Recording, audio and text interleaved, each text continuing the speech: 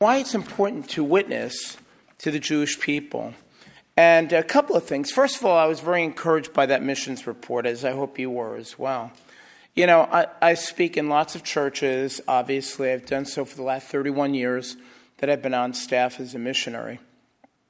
And it's not that often that I hear mission reports when I go to churches. And so that's always very encouraging to me as a full-time missionary, to hear about what other people are doing and how churches are standing with those missionaries out there. So I can tell you for them that they appreciate your being supportive of them.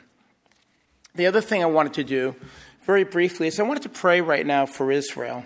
I don't know if any of you have been following the news. And, you know, the news a lot of times is very sketchy, if you know what I mean, when it comes to Israel and what's going on over there.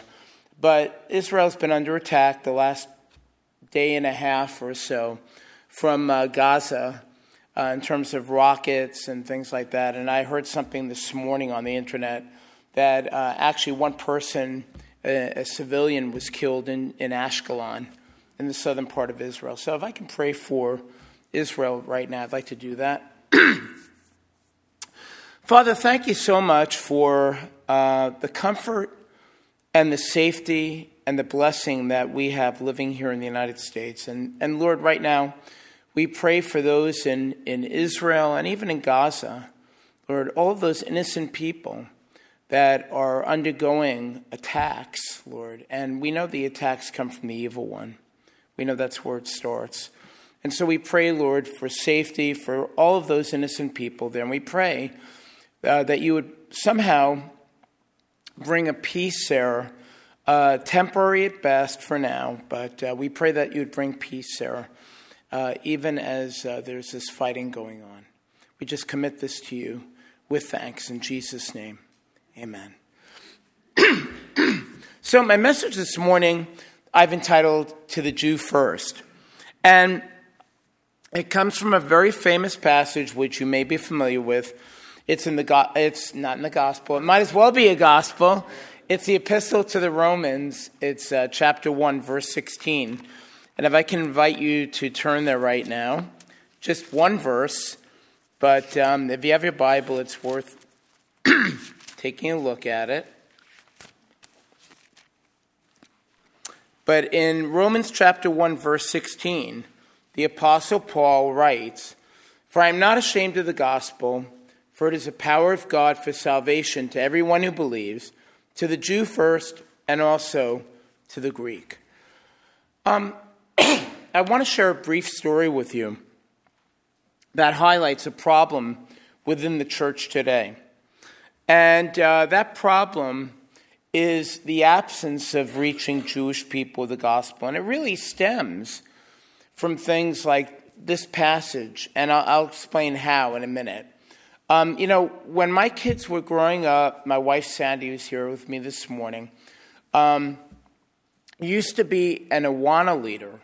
Awana is a children's program in a lot of Christian churches. Maybe you've heard of it before, where young children, they learn memory verses from the scriptures and things like that.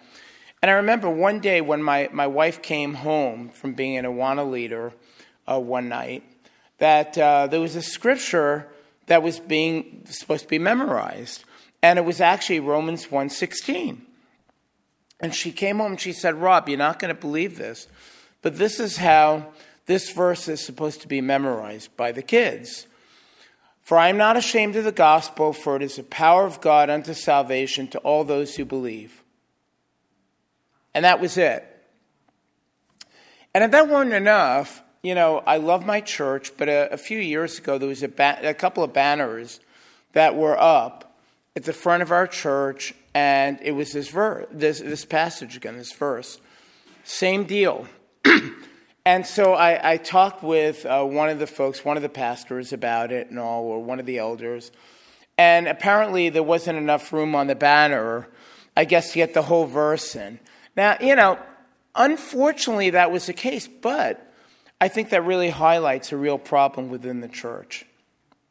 And that's the absence of the gospel for the Jewish people. And I think it's a mistake to not take seriously the words of the Apostle Paul here. And there are a few scriptural references I'd like to look at this morning. First, during Jesus' earthly ministry, when he sent his disciples out in Matthew chapter 10, verses 5 to 6, he specifically said, "Do not go in the way of the Gentiles, and do not enter any city of the Samaritans, but rather go to the lost sheep of the house of Israel." That's in Matthew 10, 5 to 6. I can tell that you're biblically literate here, and I hear pages turning and all. But for lack of time and stuff, I wanted to be careful about having you turn to every passage. Now, don't misunderstand me. If the Gentiles weren't a part of God's plan, Jesus would not have gone to the Samaritan village to speak with the woman at the well. Nor would he have gone into the region of Tyre and Sidon, which is in present-day Lebanon, southern Lebanon, and interact with a Canaanite woman and heal her spiritually possessed daughter. And that's recorded in Matthew chapter 15, verses 21 to 28, if you're taking notes. So I believe the point is that God has always had a plan for the Jewish people to be a light to the nations. And that was why he made a covenant with Abraham, Isaac, and Jacob. That's why he gave the law to the Israelites after their exodus from Egypt. That's why he revealed himself through the Jewish prophets. But I can tell you that as a Jewish person, I can acknowledge that my people did not fulfill the Lord's calling on our lives. However, God knowing everything, and knowing that would happen, he sent his son Yeshua, a descendant of Abraham and a descendant of David, to fulfill his plan. So getting back to the New Testament, before Jesus ascended to heaven, after his resurrection in Acts chapter 1, he gave his disciples specific instructions in reaching out to the world with the gospel. In Acts chapter 1, verse 8, he says, "But you will receive power when the Holy Spirit has come upon you, and you shall be my witnesses both in Jerusalem and in all Judea and Samaria, and even to the remotest part of the earth." So geographically speaking, if you're a visual person, you can think of a target, okay, a bullseye and all, and the concentric circles reaching out, right? And you have Jerusalem in the middle. Then you have Judea and Samaria. Then you have all of Israel. Then you have all of the Middle East, et cetera, et cetera. You got the picture, I'm sure. So that was his plan, for the gospel to spread first to the Jews and then to the Gentiles. And though Paul was not one of the original 12, we see repeatedly in the book of Acts that when he entered a new city to spread the gospel, do you remember where the first stop was for him? The synagogue, that's right. Coincidentally? No. For instance, in Acts chapter 13, verse 5, on Paul's first missionary journey, he says, when they reached Salamis, they began to proclaim the word of God in the synagogues of the Jews. And then in Acts chapter 13, verse 14, it says, "But going on from Perga, they arrived in Pisidian Antioch, and on the Sabbath day, they went into the synagogue and they sat down." And then in verse 16, Paul begins to recount the history of the Jewish people leading up to Jesus. Paul faithfully followed the instructions that were set forth by the Lord. And finally, going back to the epistle to the Romans in chapters 9 to 11, Paul repeatedly expresses his heart's desire of wanting to see his people, the Israelites, come to believe in Jesus. And you can turn here to Romans chapter 9, verses 3 to 5, and I'll read that for us. That's Romans chapter 9, verses 3 to 5.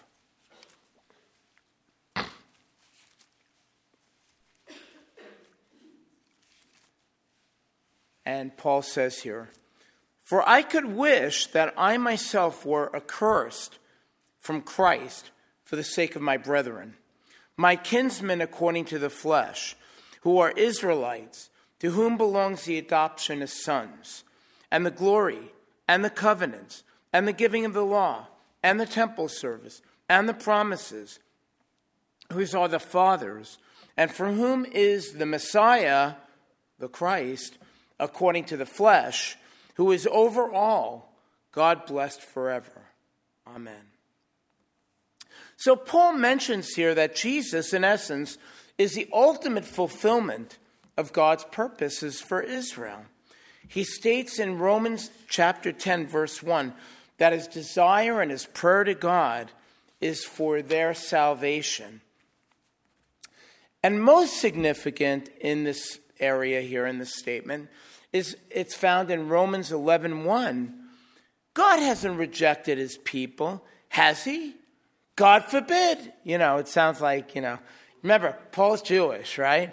So I could just picture him saying, God forbid, oh my goodness, if he does such a thing. May it never be. And he restates it in the same way in the very next verse as a means of emphasis. So there's a plan here. There's been a partial hardening that has happened to my Jewish people so that the Gentiles would have the opportunity to have a personal relationship with the God of Israel. But even in that, God had a plan. It was to make my people jealous, as it says in Romans chapter 11, verse 11. I say then, they didn't stumble as to fall, did they? God forbid, may it never be. But by their transgression, salvation has come to you guys, to the Gentiles, to make them jealous. So, in this chapter, Paul gives a warning to the Gentile believers, reminding them that they have been grafted into the root. And that if they can be grafted in, even as unnatural branches, how much more can the Jewish people be grafted back into the root as natural branches? So why am I mentioning all of this? Well, let's get back to Romans chapter 1, verse 16, where we started, which says, For I am not ashamed of the gospel, for it is the power of God for salvation to everyone who believes, to the Jew first, and also to the Greek. So my challenge to each of us today here is to remember God's plan of salvation and not to forget the need for my Jewish people to hear the gospel. That's where God's heart beats, and that's where our hearts beat as well as Jews for Jesus. And I want to share a bit of my testimony with you because I'm first of all, I'm wondering, how many of you know somebody who's Jewish? I figured as much. It's okay. And you know what? Don't worry if your hand didn't go up. You know why? I bet you know somebody who's Jewish. You just don't know it. Okay? And I wanted to share a bit of my testimony with you because you know what? Growing up in New York City, it wasn't until I was 16 years old that I heard, for the first time in my life, an intelligent presentation of the gospel. Can you imagine that? And guess what? It wasn't even in New York City. And I'm going to share a bit about that now. Well, my story goes back to the late 1930s. Now, do I look that old? I'm not, okay? My parents are Holocaust survivors from Germany.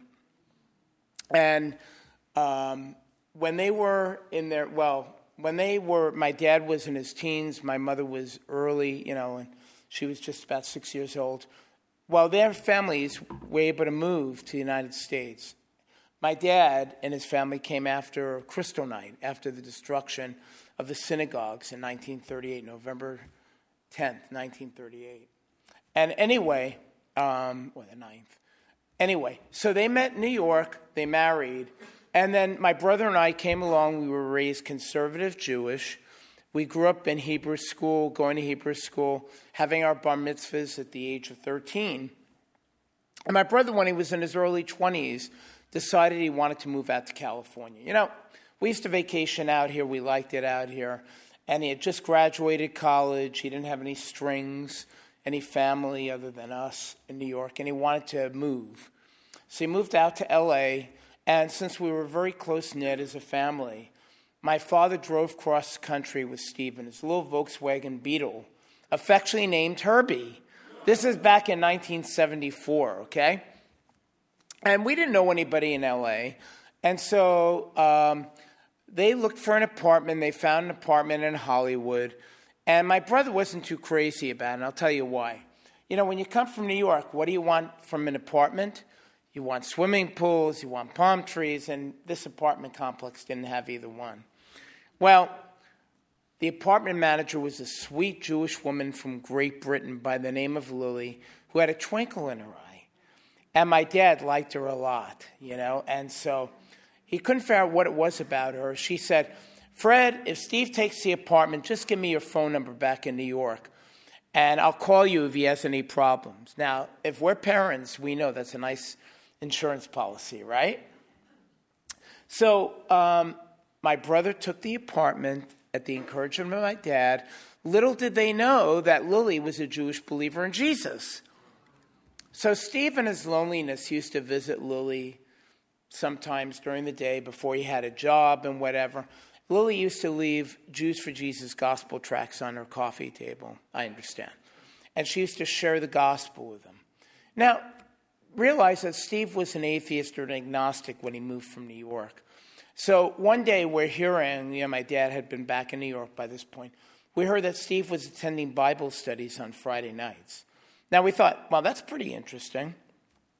What atheist or agnostic attends a Bible study? And Friday nights, yeah, we thought it was some kind of an Onik Shabbat service, which is like a Friday evening Jewish ceremony, right? So I'm about to turn 17. It's Passover, spring break, you know. And so I decide to visit my brother in L.A. And so he picks me up at the airport at LAX. And my first question to him is, so Steve, what's this about Bible studies? I thought you don't believe in God. He said, well, Rob, you know what? I do believe in God. And you know what else? I believe the Messiah's come. So I said, oh, really, Steve? I thought he was Meshuggah, you know what I mean? I thought he was nuts. And he said, don't get mad at me, but you know what? You know who I believe the Messiah is? So I said, okay, go ahead, tell me. He said, I believe it's Jesus. And I said, no way. How could you do such a thing to mom and dad after what they went through in the Holocaust? Now, you have to clarify what that means. See, for Jewish people, the Holocaust, the Inquisition, the Crusades, all those different things have been equated with Christianity. So what was I to think? He was one of us, and now he's become one of them. And I thought he was a traitor. I said, how could you do such a thing? And he shared with me a bit. And then he invited me to go to a Passover Seder that was being held by Jews for Jesus. And I thought, are you kidding? And he said, well, it's really, you know, it's Passover, right? And I felt like it's Passover. And I wanted to be a part of a Seder, even though I thought he was probably crazy, and I thought they were probably crazy too. Well, I went along, and that's where I heard the gospel for the first time, during a Passover Seder, which was like the Last Supper, you know, that's what that was, basically. And then I heard some messianic prophecy for the first time in my life. And then we went back to his apartment, and what he thinks on TV. The greatest story ever told on the life of Jesus. And I'm hearing this, I'm watching it, and I'm hearing things that I'd heard during the Seder.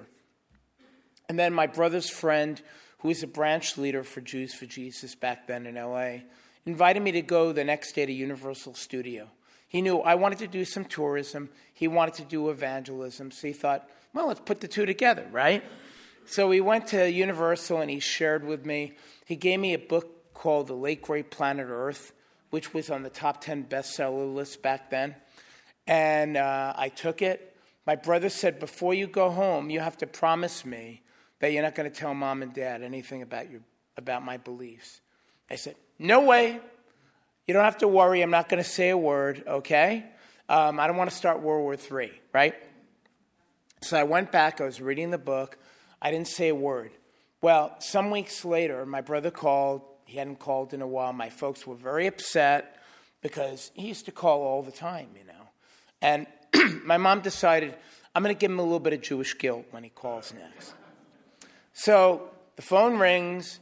She realizes it's Steve, and she says, oh, hello. And my brother says, Mom, what's the matter? And she said, oh, nothing. So he said, come on, I know there's something wrong. Did Robbie tell you I believe in Jesus? And that's how they found out.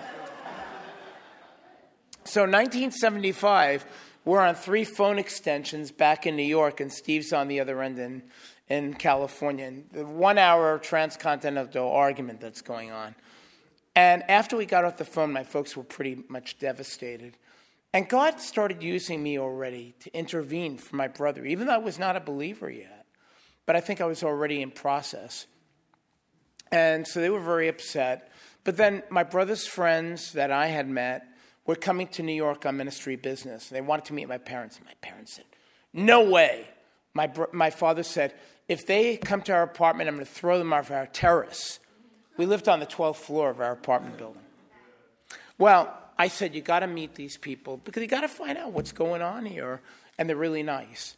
My parents, they gave in. And my parents fell in love with them. And then back then, our ministry had a singing team, the Liberated Wailing Wall. And they were giving a concert in Greenwich Village, an outdoor concert. And we were invited to go, and we ended up going. And it was dark and overcast. This is in June, mind you, of 1975. Dark and overcast, looked like it was going to rain any minute. You could feel the humidity. They did the concert. They did their evangelistic drama. They packed up. We walked over at our car, and what do you think happens? The sky opens up, lightning, thunder, rain. And so my mom leans over at my dad because all the weather held up until it was all done. And she said, Freddie, you think they have connections? And short story, the rest of it was we went to visit my brother a month or two later in California, attended a couple of Bible studies. My parents asked me, Rob, do you believe this stuff too? And I said, I'm not sure. Because I saw how they reacted to my brothers. I wasn't sure that I wanted to say, yeah, I'm pretty certain. And then in the fall of 1975, Jews for Jesus opened up its New York office. And we were invited to go to a Bible study on Tuesday nights, and we started going. And one night, we had a homework assignment that was to read from 1 John. Now, what do Jewish people know about the New Testament, let alone a lot of the Old Testament? And by this point, my dad had a Bible, and he's flipping through, and he gets to Matthew, Mark, Luke, John 1. And he thinks, John 1 John. Must be the same thing, right? And he read it, and he liked it so much he read the whole gospel. And then I don't know that it was that night or several nights later, whatever. It's a long time ago. But he woke up in the middle of the night, and he saw a shadowy figure standing at the door of his bedroom. And he believed it was Jesus. And then the very next day, he committed his life to the Lord. And then I did, although I have a feeling I was probably already a believer. And then a few months later, after a lot of prodding and then a lot of prayer, we realized the prodding of my mother was not a good thing. It pushed her away, basically. She actually came to a Bible study, finally came back with us. And one night it was on Isaiah 53, which is one of the greatest messianic prophecies of the Old Testament. And she opened her heart to Jesus as well. And that's all in the space of a year's time. And my wife is another story, and I'm not going to share the whole thing. You can talk with her later, but she's the only one in her family that's ever come to faith. And there isn't a whole lot of openness. Her parents no longer are living, and as far as best as we can tell, they probably didn't receive the Lord. And so, two sides of the coin, same coin. But why did I share all that? Because I want you to know that's what you can expect sometimes with Jewish people, but don't give up. Because where the Holy Spirit is working, people's hearts are going to be open, and Jewish people are going to come to faith. So that's what I wanted to encourage you on. Don't give up on your friends, and if you haven't started sharing, you might be the only one. You know that? They might be waiting to hear from you. So having said all of that, let me pray, and then I want to give you an update on our ministry.